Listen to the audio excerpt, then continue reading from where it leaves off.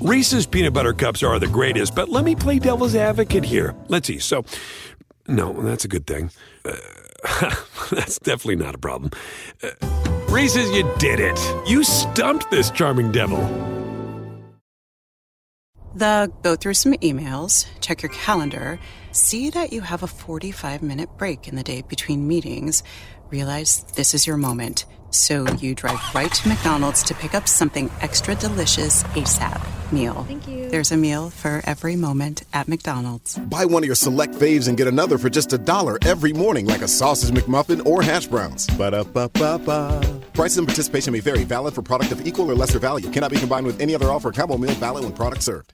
Tonight, it's the biggest night of the year for podcast fans. Our 2021 iHeartRadio Podcast Awards. These are really some of the best and brightest and smartest and most compelling minds in the country. Celebrate the podcasts we've leaned on for laughs, headlines, stories to get our adrenaline pumping, and voices to comfort us. This is a huge honor. We did it! Thank you to my listeners, because without them, this wouldn't happen. Don't miss our 2021 iHeartRadio Podcast Awards. Watch on iHeartRadio's YouTube and Facebook, and listen on our iHeartRadio app tonight at 9 p.m.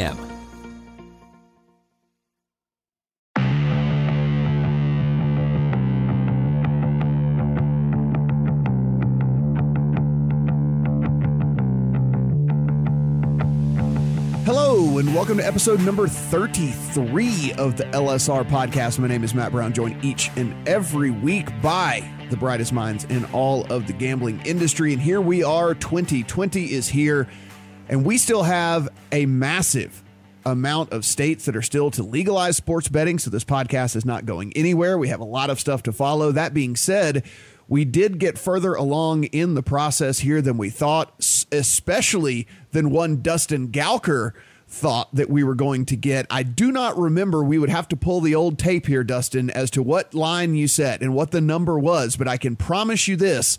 It blasted over whatever number that you set. And I think you said you would, I don't remember, eat a hat or something, or no, I don't remember exactly. That all sounds like fake news to me, but it's true. I set a fairly low bar for a number of states I expected in 2020, and we have blown past that. I'm sure we'll get into that as we review what happened in 2019.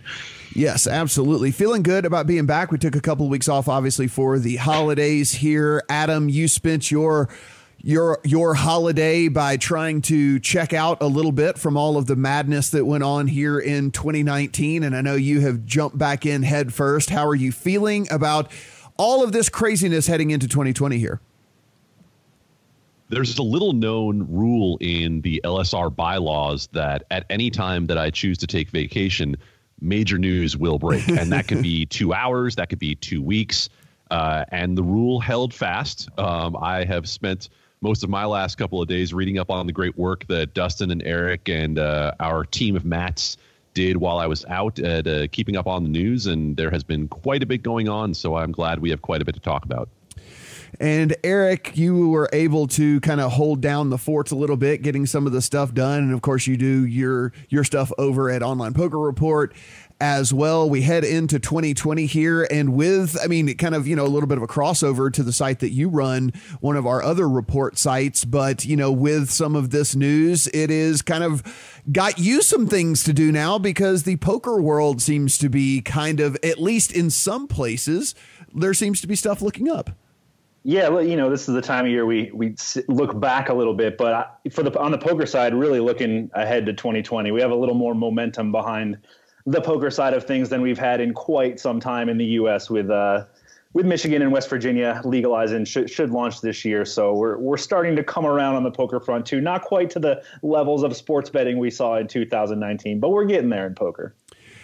Dustin, let's kick things off here with, I think, what we could easily consider to be the biggest news that happened, and it kind of came out of nowhere. This was stuff that we had been definitely tracking for a long time now, but for them to just go ahead and make it public kind of, when a lot of people were kind of off work and not really paying attention to as much of the stuff, was a little bit crazy. But DraftKings finally goes ahead with their big announcement.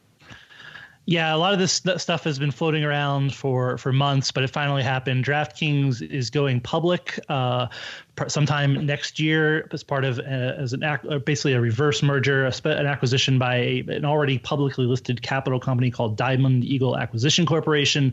As part of that deal, it will also be combining with SB Tech, which is an online gambling platform provider and sports betting trading platform that operates around the world and in the U.S. market. So all that's coming together. Timeline is sometime next year, but this has been percolating for a while. The DraftKings when to go public has been percolating. We first reported back in June about DraftKings and SB Tech looking at an acquisition / merger, and so now it's all coming to fruition. And obviously, just a couple days before Christmas, this dropped in huge news for the emerging U.S. sports betting industry. But Adam, this was one of those things where we know just recently DraftKings signed an extension with Kambi. What does this mean for that relationship and how that goes moving forward? With all due respect to the good folks at Kambi who have always been quite nice to us, they gone. Kambi will eventually step out of this relationship with DraftKings or vice versa, as SB Tech eventually becomes the in-house trading platform for DraftKings. Now, the question is going to be on what timeline that happens. It'll depend on when the DraftKings and SB Tech deal closes. But it's curious to me that the two sides, DraftKings and Kambi, announced what they were calling a long-term partnership back in the summer when we had reported on the SB Tech deal quite early on in the summer, and they made it sound like that this was going to continue in perpetuity. Obviously, that's not the case. I'd be very curious to know how Kambi structured its end of the deal to account for something like this. And Matt, just to add one piece to this, because Dustin won't do it himself, our buddy Dustin Gauker took a wide swath of crap on social media over the 6 months from the time he reported this to the time it actually happened, with people saying, "Oh, is it really going to happen?" and questioning his sources. Yeah, let's see if they all want to come back out of the woodwork now to talk to us now. I demand an apology on Twitter. I don't think I really got any apologies, but yes, there are people accusing me of being manipulated by people for stock price information. It was all kind of I was taken aback by it because then obviously it came to fruition. We didn't have the whole story back then with the public DraftKings going public as part of it, but we did have the SB Tech talks, and that it obviously came to fruition. And I do feel slightly vindicated there. And if you're listening, you know who you are. So go ahead and just slide into Dustin's DMs. If you don't want to do it publicly, he'll take the private apologies as well. He'll take those any way you can get it, right, Dustin? Anyway. Yeah, I mean, just send me some merch too, whatever. And Eric, I think this is a good time to point out here, if we're gaining some new listeners and they don't know the exact background of everything that's going on here. This kind of puts DraftKings on the same footing as FanDuel, because as we know, FanDuel has their own platform and is backed by, a major gaming company over in Europe, and they've been on their own kind of back end for quite a while. Yeah, this will reduce the number of external pieces that DraftKings is relying on for its sports betting product. It'll bring most of it in-house. What I was taken back by is the valuation. $3.3 billion market cap this company is going to have when it goes public. Some really big numbers we're starting to see out of FanDuel and DraftKings now. And all of this is wild in retrospect now. I mean, we're just in this world where sports betting is a thing. Like a year and a half ago, when there wasn't sports betting anywhere, DraftKings was not doing great. There is no way it was getting this valuation. There's, we know FanDuel sold for much less than it's worth currently in the U.S. market. So this is all turned very well for DraftKings from going from a daily fantasy sports operation. They were obviously preparing for a world where there could be legal sports betting, and that gamble paid off. No pun intended, but they were really gambling on sports betting coming through and them being ready for it. And then, it all led to to this day, where ever since they were founded back in 2011, an IPO was something to look at. They're doing it a little bit differently, but going public, it'll be interesting because now we're going to see DraftKings numbers, pretty visibly. We don't. FanDuel gets tied up in everything else that goes on in Paddy Power, Betfair, Flutter world in Europe and all of that. But we're going to see exactly what's going on at DraftKings as a publicly traded company once it happens and starts having to do earnings calls and things like that. That's another wild thing to think about. But and they get a lot of cash out of this too. That's part of building U.S. sports betting empire is cash right now. You need money to continue to attract users, to launch new states, to market, all of that stuff. And we're going to see a lot of that once all of this goes through. Not listed here in our little rundown, but while we're talking about things that have been acquired along the way and things going away and whatnot, over also a thing that happened kind of over the break and over the holiday was FanDuel did announce they made an acquisition of a company called Draft a couple of years ago, and it was another form of daily fantasy sports, another form of DFS. But an email went out that Dustin, Draft will be no longer. Draft is going to just roll into FanDuel. And honestly, I guess I'm surprised that the standalone brand lasted as long as it did. But it is RIP Draft as well. Yeah, Draft's been one of those that's been around for a while as far as the daily fantasy market. They tried to provide a differentiated product from FanDuel. They had, season-long contests and best ball and all of this. And, it just didn't make sense in a world where they're focusing mostly on sports betting. Trying to have two different daily fantasy options didn't make sense, even though daily fantasy is a little bit cheaper way, a lot better, cheaper way to acquire potential sports betting customers. I think the Flutter, FanDuel, Paddy Power, Betfair just decided this is the best way to go to not run another brand. But it was it's kind of sad. I'm sure you've followed that company, and Jeremy Levine, who was over there, founded that company. Obviously did a great job with the product, and it's sad that it's going away, but probably just the time for it to happen. Yeah, I imagine having to market two separate brands is just not worth it in the long run for them. Adam, we talk about DraftKings here, and more DraftKings news does come out and comes in one of the most famous ways possible from a sporting side of things. DraftKings makes the announcement that it will have what they term renewed partnership with the Madison Square Garden Company, stepping into the world's most famous arena, as they like to call it in New York. DraftKings becomes the official and exclusive sports betting partner of the Madison Square Garden Company, as well as the New York Knicks and the New York Rangers.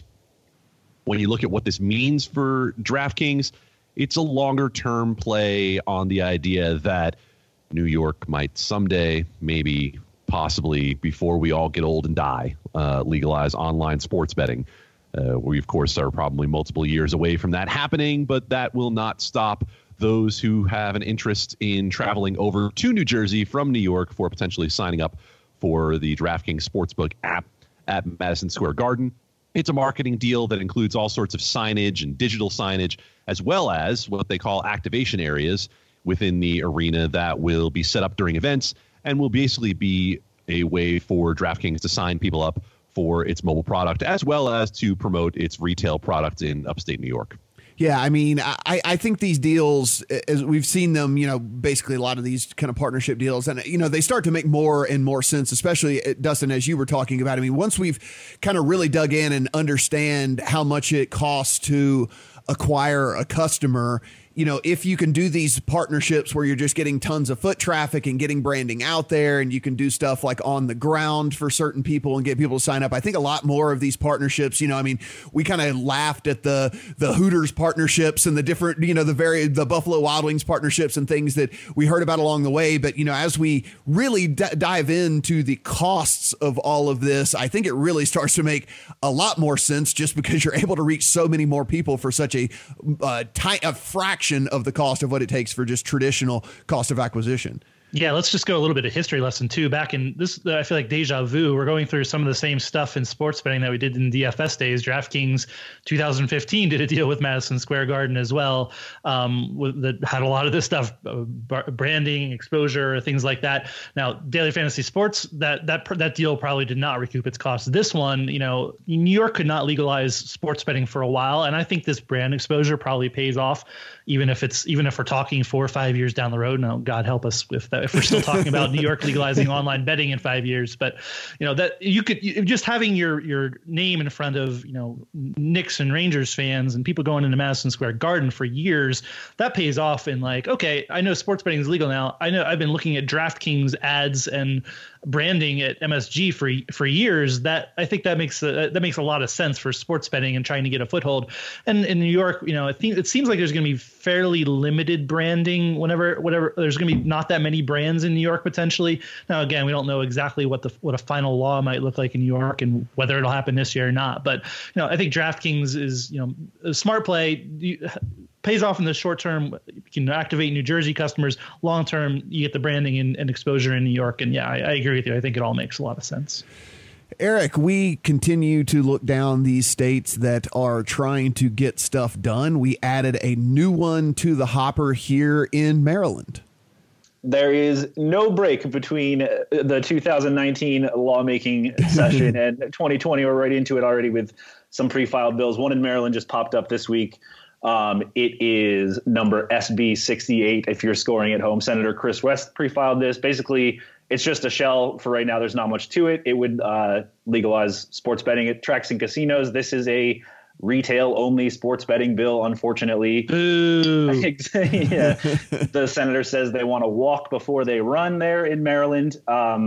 We also, they flirted with this last year and we kind of talked about it. Any gambling bill in Maryland requires a referendum. So even if this passes, it will need to go to the voters. Even if it goes to the voters, it's not going to have online sports betting.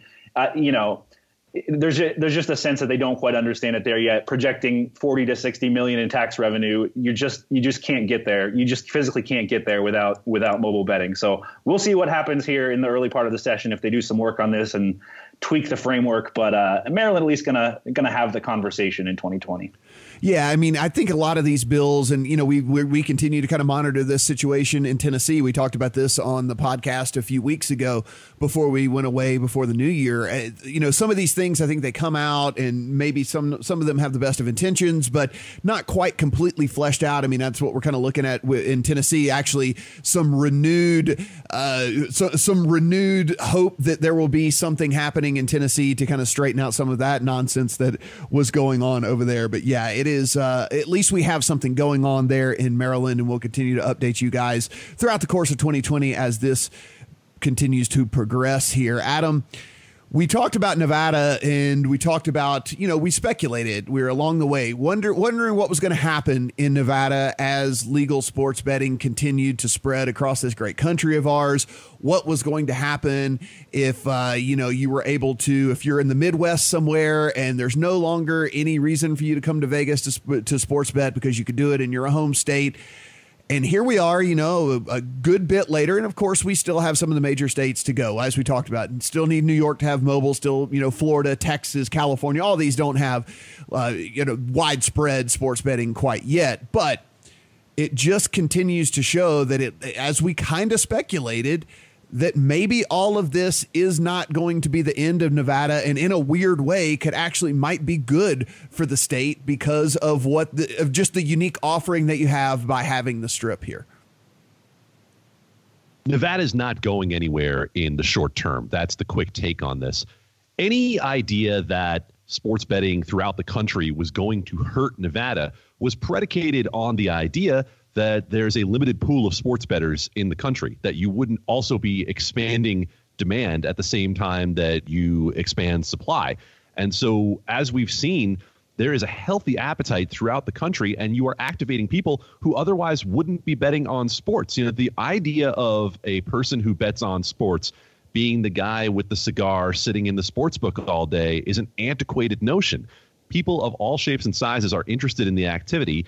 And even if they're just folks who want to put $10 or $20 down on the home team to win, they want to be involved in this. And so when you look at Nevada, eclipsing its monthly record all time with $614 million in November.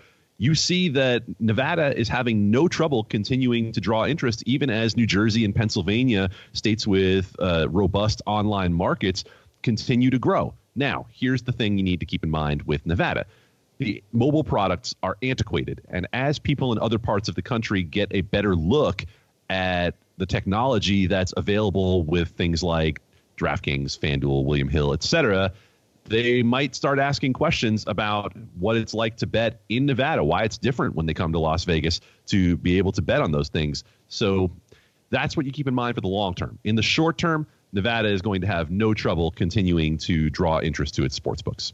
And Eric, I think one of the things to kind of expand on here that Adam just brought up is there are new records being set in Nevada, and it's still not even to its potential yet because of the way that you have to sign up and everything here. I mean, I think the people of Nevada, there's no motivation at this juncture. You're like, oh yeah, what do you mean we need to change? We're setting records right now. But I don't understand why they can't just wrap their brain around the fact that, yeah, you're setting records with a broken system right now. If you were to fix the system, just imagine the type of numbers you could do. Yeah, we finally gotten a glimpse of, what it can look like. What you guys were talking about, the products we've seen on the East Coast really makes us long for that here in Nevada. The fact that we're starting to see what it can look like. And I don't know that it's necessarily a surprise. None of us expected Nevada to take a huge hit from the expansion, but to see this kind of growth, I think really impressive. The first $600 million month. Meanwhile, a $500 million month in New Jersey across the country. Just huge numbers all over this great country of ours. Here's the thing, though. There were people who were saying that the fall of PASPA would lead to Nevada sports betting become a lot smaller. Now, I mean, that's a hot take. I have plenty of hot takes around that one. I never agreed with, though, that it's one people go to Nevada totally different reasons than some of it's just a different experience. You go for the sports books, you go for everything else that you can do there. It was never going to go away. I think that was a pretty foolhardy assumption to make. And, part of the other of it is also that people now are getting used to betting. Now if you're coming in from out of state to Nevada and you say, oh, there's a sports book, maybe you're not intimidated by it anymore. You're like, oh, I do this at home. Now I'm going to go sit at the big boy sports book in Nevada or get an app that while I'm there or whatever. I think there's got to be a little bit of that in play. It's not just, it wasn't just, oh, people can bet elsewhere and now they're not going to not do it in Nevada anymore. I think that was a pretty silly narrative in retrospect. I think that's one of the things, we can kind of pat ourselves on the back with this is we never bought into that. I mean, basically our take from the get-go in all this was, if anything, in the short term, it might help Nevada because, as Adam mentioned, it just exposed more people to the act of sports betting, and they're still taking vacations. And like you mentioned, Dustin, you're coming here not only for that, but for restaurants, and you're coming for, shows, and you're coming for being able to just the experience itself. Like you said, I mean, you can bebop in and out of, casino to casino and go to different sports book to different sports book to different sports book where, your local experience could be completely different. And so we never, ever, ever bought into the fact that this was going to be, the nail in the coffin to Nevada. It's the same as the popularity of probably offshore sports books and the money they're pouring into marketing. There's more people talking about sports betting. There's more content about sports betting. All of this is going on, and it just drives interest. There's people who are doing sports betting now who probably didn't even think twice about it now. It's like, oh, it's legal in more places around the country, and it's just in front of people's eyeballs. Yet we have TV shows everywhere now too. It's just a different landscape, and it's definitely refreshing to see. But at the same time, like I said, there's just more popularity. You Google sports betting and you're getting, not Nevada sports books, you're getting offshore sports books as well. And everybody's benefiting, I think, from just the increased interest in sports betting around the country. Absolutely. A small little anecdote from that. I do some programming out of one of the casinos here in Las Vegas. I was sitting there and this older gentleman came up to me, and he must have been, in his mid 70s. And he says, can I ask you a question? I'm like, oh man, this guy's going to ask me who I like in the Super Bowl or something like that. And instead he's like, yeah, I'm from Virginia, and there's sports betting all around me over there, and I'm trying to whatever. He's like, what does a minus mean in front of a number? And like, it was just like, like stuff like that, he's like, so he wanted to be able to know what it was going on. He was going to start sports betting in his local places around over there. And he was talking to me and didn't know what the minus was. This guy's like, again, mid 70s. So, I mean, it is not only, we also often think of like, all these 21-year-olds and 22-year-olds and 23-year-olds that are getting exposed, who are now turning of age and able to bet. But I mean, it's guys in their 70s too, that never wanted to bet with a bookie or wouldn't even have a clue as to how to bet offshore, that this is also creating exposure to, Sure, definitely. All right, Dustin, let's talk about another state here that actually got going, and that is New Hampshire. Yeah, we have, I believe, the 14th state with betting that's live. Somebody correct me if that's wrong. I'm pretty sure that's the right number. Of that not is just correct. 14. Just pulled that out of my ass. Lucky was right. But it's DraftKings launched as the only online operator in New Hampshire. Obviously, I would say that's not ideal from a consumer perspective to have a monopoly, same as I have here in Oregon with a monopoly. But DraftKings earned that right by putting in a bid saying, hey, we'll give you 50% of revenue if you let us be the only online operator. And New Hampshire said, sign us up for that. So we now have a DraftKings only state in New Hampshire. So far, the early returns, saw a report from Associated Press that they said 6,000 people registered to bet since it launched, which not a ton, but New Hampshire is a small state. More than 250,000 wagered so far. I think we can compare that to Rhode Island, where it's been live for a while now, and it was only like 8,000 people. So definitely doing better than Rhode Island, which is a similarly small New England state. So I don't know what we make of all of that, other than DraftKings has a little bit of juice, and that's going to probably play better than the lottery monopoly that's operating in Rhode Island. Adam, is this the point in the podcast where I let everybody know where New Hampshire is located on a map? I think that your geography skills are unmatched. However, there's only one member of this podcast who currently has property in New Hampshire, so maybe it should be him. Wow.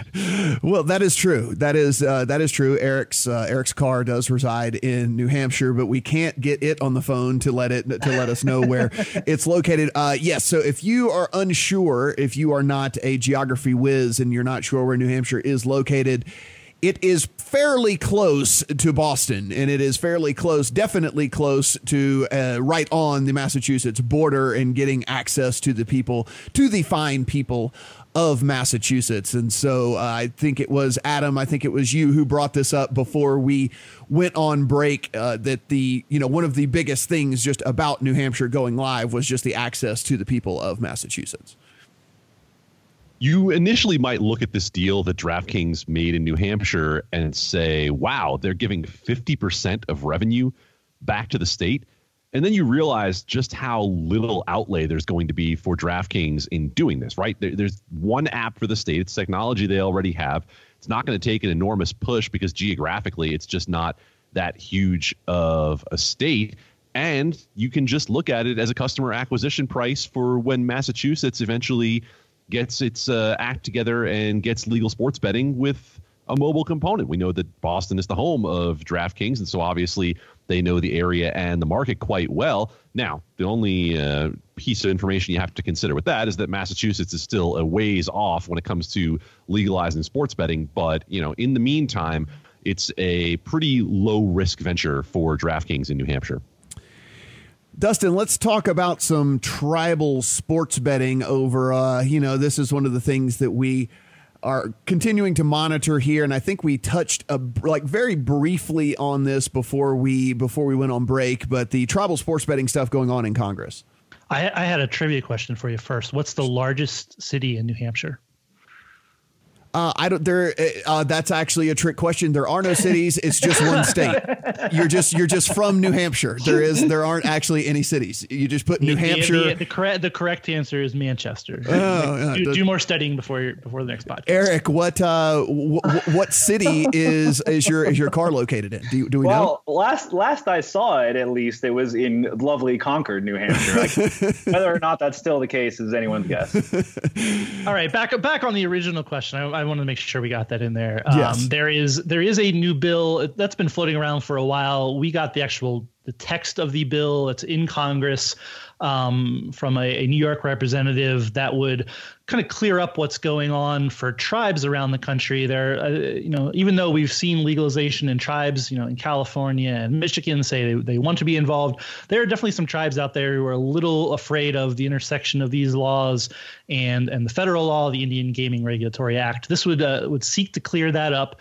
The person who introduced this represents one of the upstate tribal casinos in New York. So they are probably the ones who are a little bit worried about this and how it would work in New York. But this is definitely something that other tribes are looking at as well. So whether this has any juice to get done, who knows? It's a fairly narrowly tailored law that would affect only tribes and how they intersect with online gambling and sports betting. So we'll have to wait to see if anything happens there. But I think we're still looking at people looking for or waiting for a larger sports betting bill from Congress. We've heard lots of chatter from important senators on that in the past year, but we still haven't actually seen much action. I don't see much will to get it done in an election year this year. So, but yeah, we have this new bill, Congress looking to get involved. There's certainly better ways and more ways that Congress could get involved, or that the federal government get involved, including the Department of Justice actually doing something other than trying to fight the Wire Act, which is, we have some coverage of that as well. You can read that at LSR and Online Poker Report. But yeah, we have possibly a little bit of action in 2020 on sports betting as it relates to Native American tribes. Adam, do you have any commentary that you would like to add? Because I know you're a big fan of Congress getting involved with all of this stuff. This could be the rare case where I say, go Congress, go, because clarification around IGRA when it comes to mobile sports betting could be not a huge impetus because there are other factors in play here, but certainly an impetus for sports betting to become legal in more tribal areas, at least online sports betting. More specifically, we know that it's been, well versed in terms of retail in 2019. Look, the biggest issue for tribes when it comes to sports betting is they don't want to reopen their compacts. They don't want to have to look at the deals that they have with their jurisdictions and potentially expose themselves to other changes being made in compacts that have been favorable to them. Some of them want exclusivity if they're going to offer sports betting. Some of them don't want to offer sports betting beyond retail because they believe that online sports betting or online gaming in general will prevent people from coming to their properties and spending money on other amenities. All of that said, anything that would potentially violate IGRA is clearly a non-starter for the tribes. And so getting some clarity around that, being able to say, hey, the server is based on property, and that means that sports betting could potentially be legal anywhere else because we're saying the bet is being placed at the server on the property, could be very interesting. And the bill is also very interestingly worded to make it clear that this would only apply to tribal situations, because we know that there are questions floating out there in New York, especially about whether the constitutionality of online sports betting would be enhanced by a definition of online sports betting as the bet actually being placed at a server on the property.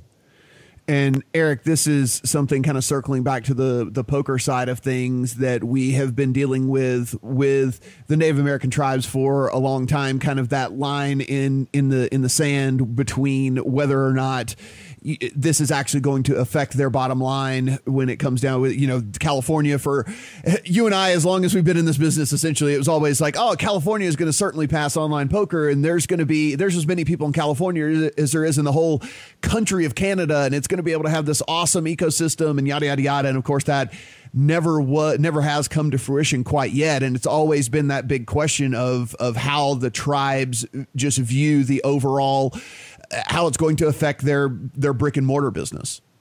Yeah, California, the first state that comes to my mind when we're talking about this, obviously. And yeah, like you said, the poker situation that dates back as long as we've both been around the gaming industry. Yeah, to Adam's point, I think if we're going to see federal intervention, this might be a good spot to do it. If we can sort of remove those barriers and ease the friction between, maybe it won't directly impact what happens in California, but if we get something at the federal level that that eases the friction may yield some positive results in states where there are otherwise tense relationships between the state and the tribes. To round things out on our very first episode here of 2020, we will take a little bit of a look back. Dustin, I will say, one, I want to give you props for putting together a list of your favorite stories of 2019. I also would like to say, did you get lazy because everyone does like the 19 stories of 2019 or whatever, and you stopped at 5? Is there a reason you didn't go 19 in 19 and you only did 5 stories? Yeah, I'm super lazy. That's the only. That's the only. You didn't want to have to dig back that far, right? Yeah. You could. I could have broken all of these down into more stories. I just kind of did major trend lines, and you could certainly. I don't know if you can quibble with any of these, but number one, obviously, is the wave of sports betting legalization. We head into 2020 with 20 states that either have sports betting already legalized or will launch it sometime in the new year. So that's the big story. We could have picked out individual states, Illinois and Michigan, 2 biggest states that legalized, that actually passed laws in 2019 saying we're going to have sports betting in the coming year. So we had tons going on. That was my number one story, is just the wave of legalization. It's probably going to have to slow down out of necessity. We're at 20. We're already at 20 states. We're not going to 30 states aren't going to legalize, or even 20 states aren't going to legalize. I will stake my reputation on 20 states not legalizing sports betting in 2020. You can put me down on the record. Make sure we check that one in 2021. But there will not be 20 new states in 2020. Okay.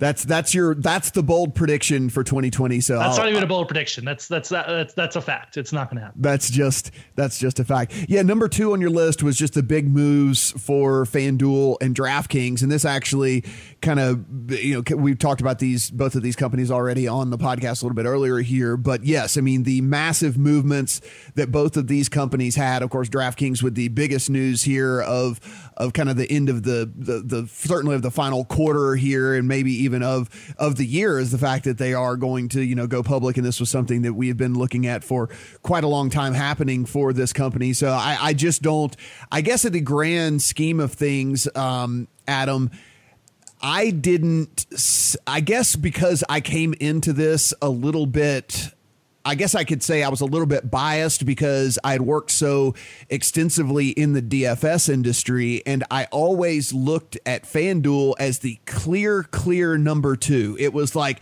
DraftKings was the unequivocal number 1. FanDuel was a distant number 2. And to see what FanDuel has been able to do on the sports betting side of things, I think is really, really crazy to me. I don't know if it was as crazy to you, who you weren't really as ingrained kind of in that as we were before you came over. I think that's one of the benefits for me not having been as deeply ingrained in the DFS space as you guys were, that I didn't have any preconceptions about that.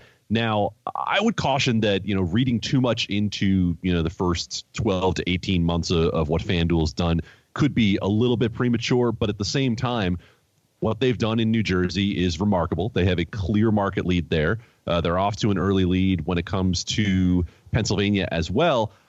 I think what you really have to consider is the amount of capital that FanDuel had behind it right from the beginning with the acquisition by Paddy Power Betfair, whereas we're just seeing DraftKings being able to bring in the round of cash that it did through this merger with SB Tech and going public.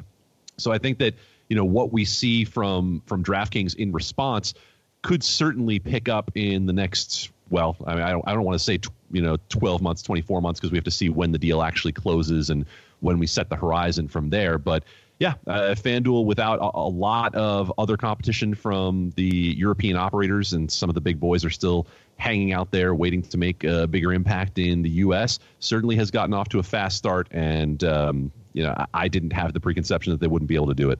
Man, I know they were the clear number 1 in DFS, but it is still really impressive what DraftKings has done. It is not an easy path to where they are today. 2 years ago, we essentially saw them as, the DFS leader, but probably a little cash strapped with no real, plan for the future. And now here they are, about to go public with a $3.3 billion market cap. just astounding for them. Yeah, people love to crap on DraftKings, but and I've crapped on them in the past too. But as I sit here right now, it is a crazy story to think they are where they are. It didn't happen just a lot of it was foresight, some of it's luck, but it wasn't always destined to happen this way. And it's almost like a distant memory too that the two companies between FanDuel and DraftKings tried to merge because both of them kind of saw the future where they were going to be insolvent. So it's like think about that these two companies that now, if they were actually merged, they probably wouldn't be an exact comp, but they have something like 50 to 75% of markets right now. If they were one brand, if they were operating two brands at the same time, that would be pretty crazy. And yeah, it's just it's wild to think. Like I never saw this coming. I'm happy to own my bad takes. I never saw FanDuel and DraftKings just coming in and owning the sports betting stake. Now FanDuel obviously acquired, that kind of changed the dynamic for them. DraftKings was unbeknownst to us just getting ready for sports betting, and they're just way ahead of so many companies, including large casino companies, getting ready for online betting to expand across the country. So they deserve props. Another thing on your list here is just the amount of money being wagered, and we could sit and talk forever about that, but it's way easier if you just go to Legal Sports Report and look at the handy dandy chart that we have on the site right there that breaks down every state and all the different ways that all the different reports that have come through. So I suggest you go and take a look for yourself, because it really is astonishing when you take a look at the amount of money that has been wagered just since all this legalization started here. Another on your list, Dustin, is that all these sports betting deals, and this is where I guess you said you could have broken this article down into multiple pieces if you wanted to, talking about all the NFL deals, talking about NBA and Major League Baseball, Penn National, everything that they did, the sports book that is going to be in a sporting venue, which we just talked about another one a little bit earlier in the podcast here. And I think one of the other things that we talked about, but it really hasn't, I don't think we're going to see what the true effect of this will be, was the Yahoo and MGM partnership, because that happened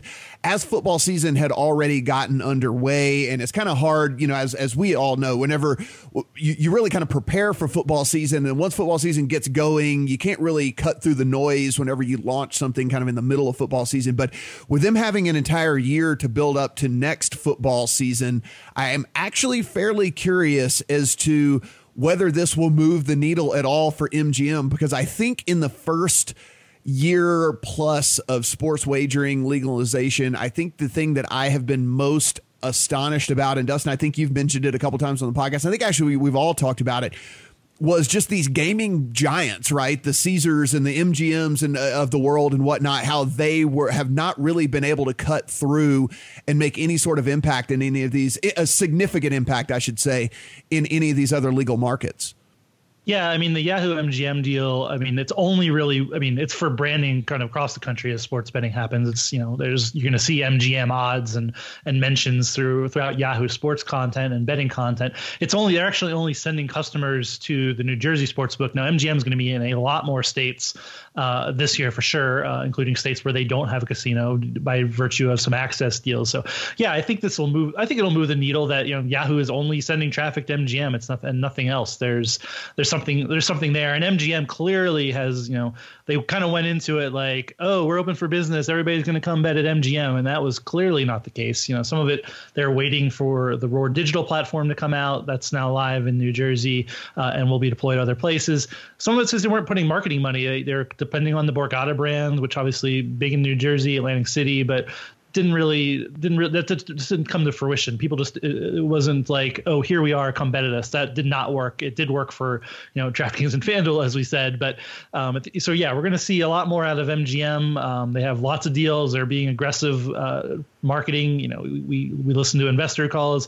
MGM and their CEO, Jim Murren, are constantly talking about sports betting and sports being a huge part of the MGM brand moving forward. So what they do in 2020 will definitely be interesting. And the final on your list here is the Wire Act. Just in general, we have talked ad nauseum on this podcast about the Wire Act and everything that has gone on there. But if you need a refresher, go to Dustin's article on Legal Sports Report. He has linked to all of the different articles that we have written over there about everything that goes on with the Wire Act if you need a refresher on that. But yes, definitely the Wire Act and everything that goes along with that certainly makes the list here. I'm going to put you guys on the spot before we get out of here. Adam, I'll start with you. What are you most interested in, intrigued by, or looking forward to in the world here of sports betting as we head into 2020? I think I can break this down into a couple of categories. I think in terms of the broader industry at large, the question has to be about mobile expansion and what the legacy gaming companies and states that have chosen to only go retail are going to do to increase their mobile market share, to modernize their products, to get with a wave that clearly has made itself the dominant force in the U.S. legal sports betting market, and it's not going backward the other way. I think in terms of the legislative landscape, what I'm most interested to see is how the official league data mandate situation plays out. For those who are looking at the integrity fee and saying, wow, the leagues are over getting the integrity fee, it's time to wake up. The integrity fee is gone. The integrity fee might pop its head up in some random places, but the integrity fee has morphed and rebranded as official league data mandates. This is how the leagues are going to try to get their cash. They got it in Michigan, and this idea of commercially reasonable terms is going to be a very interesting concept when it comes to states being able to prove or not prove that the leagues are offering data at commercially reasonable terms. It could blow up the whole mandate situation, but I'm really curious to see how that plays out next year. Eric, as we sit here and head into 2020, you follow this stuff, you live and breathe it as much as anyone. What are you kind of anxiously awaiting? What are you looking forward to? What is something that you find interesting as we head into 2020? I am just generally looking forward to another year of covering this. It is really exciting just to be around this industry as it matures. I noticed we are increasingly talking about the tribes as time goes on in this podcast. I think that'll be a real key to watch in 2020. You know, a couple of the big outstanding states, California, Florida, New York, serious tribal implications. New York is really the one, you know, if I had to pick one, that's the one I'm going to watch. I'll give him one more year to get this done before I resign my birthright to New York. But we'll see if one of the big tribal states can get something done in 2020. What say you, Mr. Gowker? Since everybody got the big ones, you know, for me the big ones is the big states. You got more than 100 million people in the three biggest states, and if you include Texas. Texas isn't going to legalize this year either, but that's the big story. If any of those states get it done, that's a big game changer. For me on the industry side, it's that storyline of who is going to rise up and start challenging FanDuel and DraftKings in a meaningful way. So far, the only company that's really been able to do it is the regional company in Pennsylvania. Rivers casinos across the country, branded as Sugar House originally in Philadelphia, now Rivers Casino in Pittsburgh and Pennsylvania. They've done really well in Pennsylvania. They're doing well in Indiana as well in early days. So, what can they possibly really be a number three in a world where there's lots of big European companies, other regional casinos, national casinos? Who is going to step up and be either number three or two, actually kind of challenge DraftKings and FanDuel for these top spots in states, because nobody's really shown that they can do it in a meaningful way yet. Yeah, that kind of goes along with mine a little bit. And mine was just more of not only who can rise up, but if we're going to see more consolidation within the industry. We saw this kind of in the DFS world, right? We saw when it got really, really big and there were too many companies, then the bigger ones started eating up all of the smaller ones. And I'm wondering if there's going to be any more consolidation. We've already seen William Hill acquire CG. Of course, CG's been for sale forever, but we saw that happen. I'm wondering if there will be any other consolidation along the way, and wondering if any of these partnerships are going to bear fruit. We kind of talked a little bit about the Yahoo and MGM side. Is this whole Fox Bet thing actually going to take off? I mean, it is certainly not for lack of trying. I mean, they have put it all over their network. They've put it all over their branding.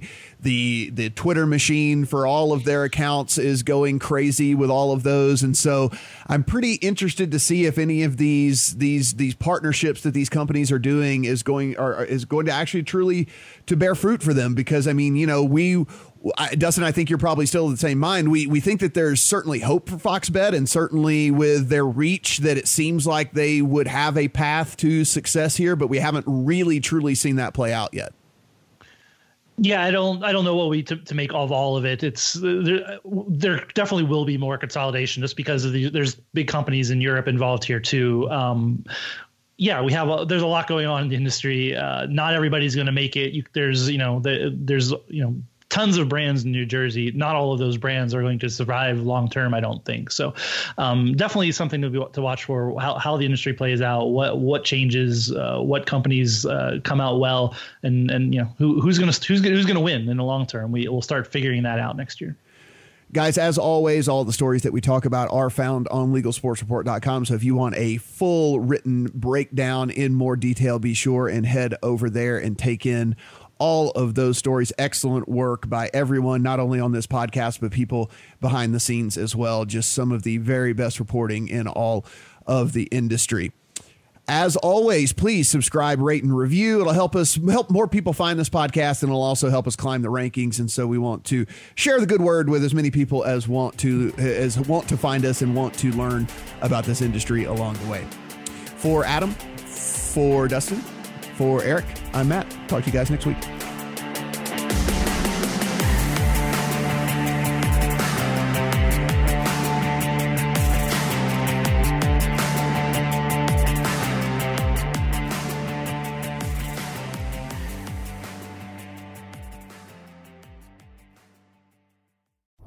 Go through some emails, check your calendar, see that you have a 45-minute break in the day between meetings, realize this is your moment. So you drive right to McDonald's to pick up something extra delicious ASAP meal. Thank you. There's a meal for every moment at McDonald's. Buy one of your select faves and get another for just $1 every morning, like a sausage McMuffin or hash browns. Ba-da-ba-ba-ba. Prices and participation may vary. Valid for product of equal or lesser value. Cannot be combined with any other offer. Combo meal valid when product served. Go through some emails, check your calendar, see that you have a 45-minute break in the day between meetings, realize this is your moment. So you drive right to McDonald's to pick up something extra delicious ASAP meal. Thank you. There's a meal for every moment at McDonald's. Buy one of your select faves and get another for just $1 every morning, like a sausage McMuffin or hash browns. Ba-da-ba-ba-ba. Prices and participation may vary. Valid for product of equal or lesser value. Cannot be combined with any other offer. Combo meal valid when product served. Reese's peanut butter cups are the greatest, but let me play devil's advocate here. Let's see. So, no, that's a good thing. That's definitely not a problem. Reese's, you did it. You stumped this charming devil.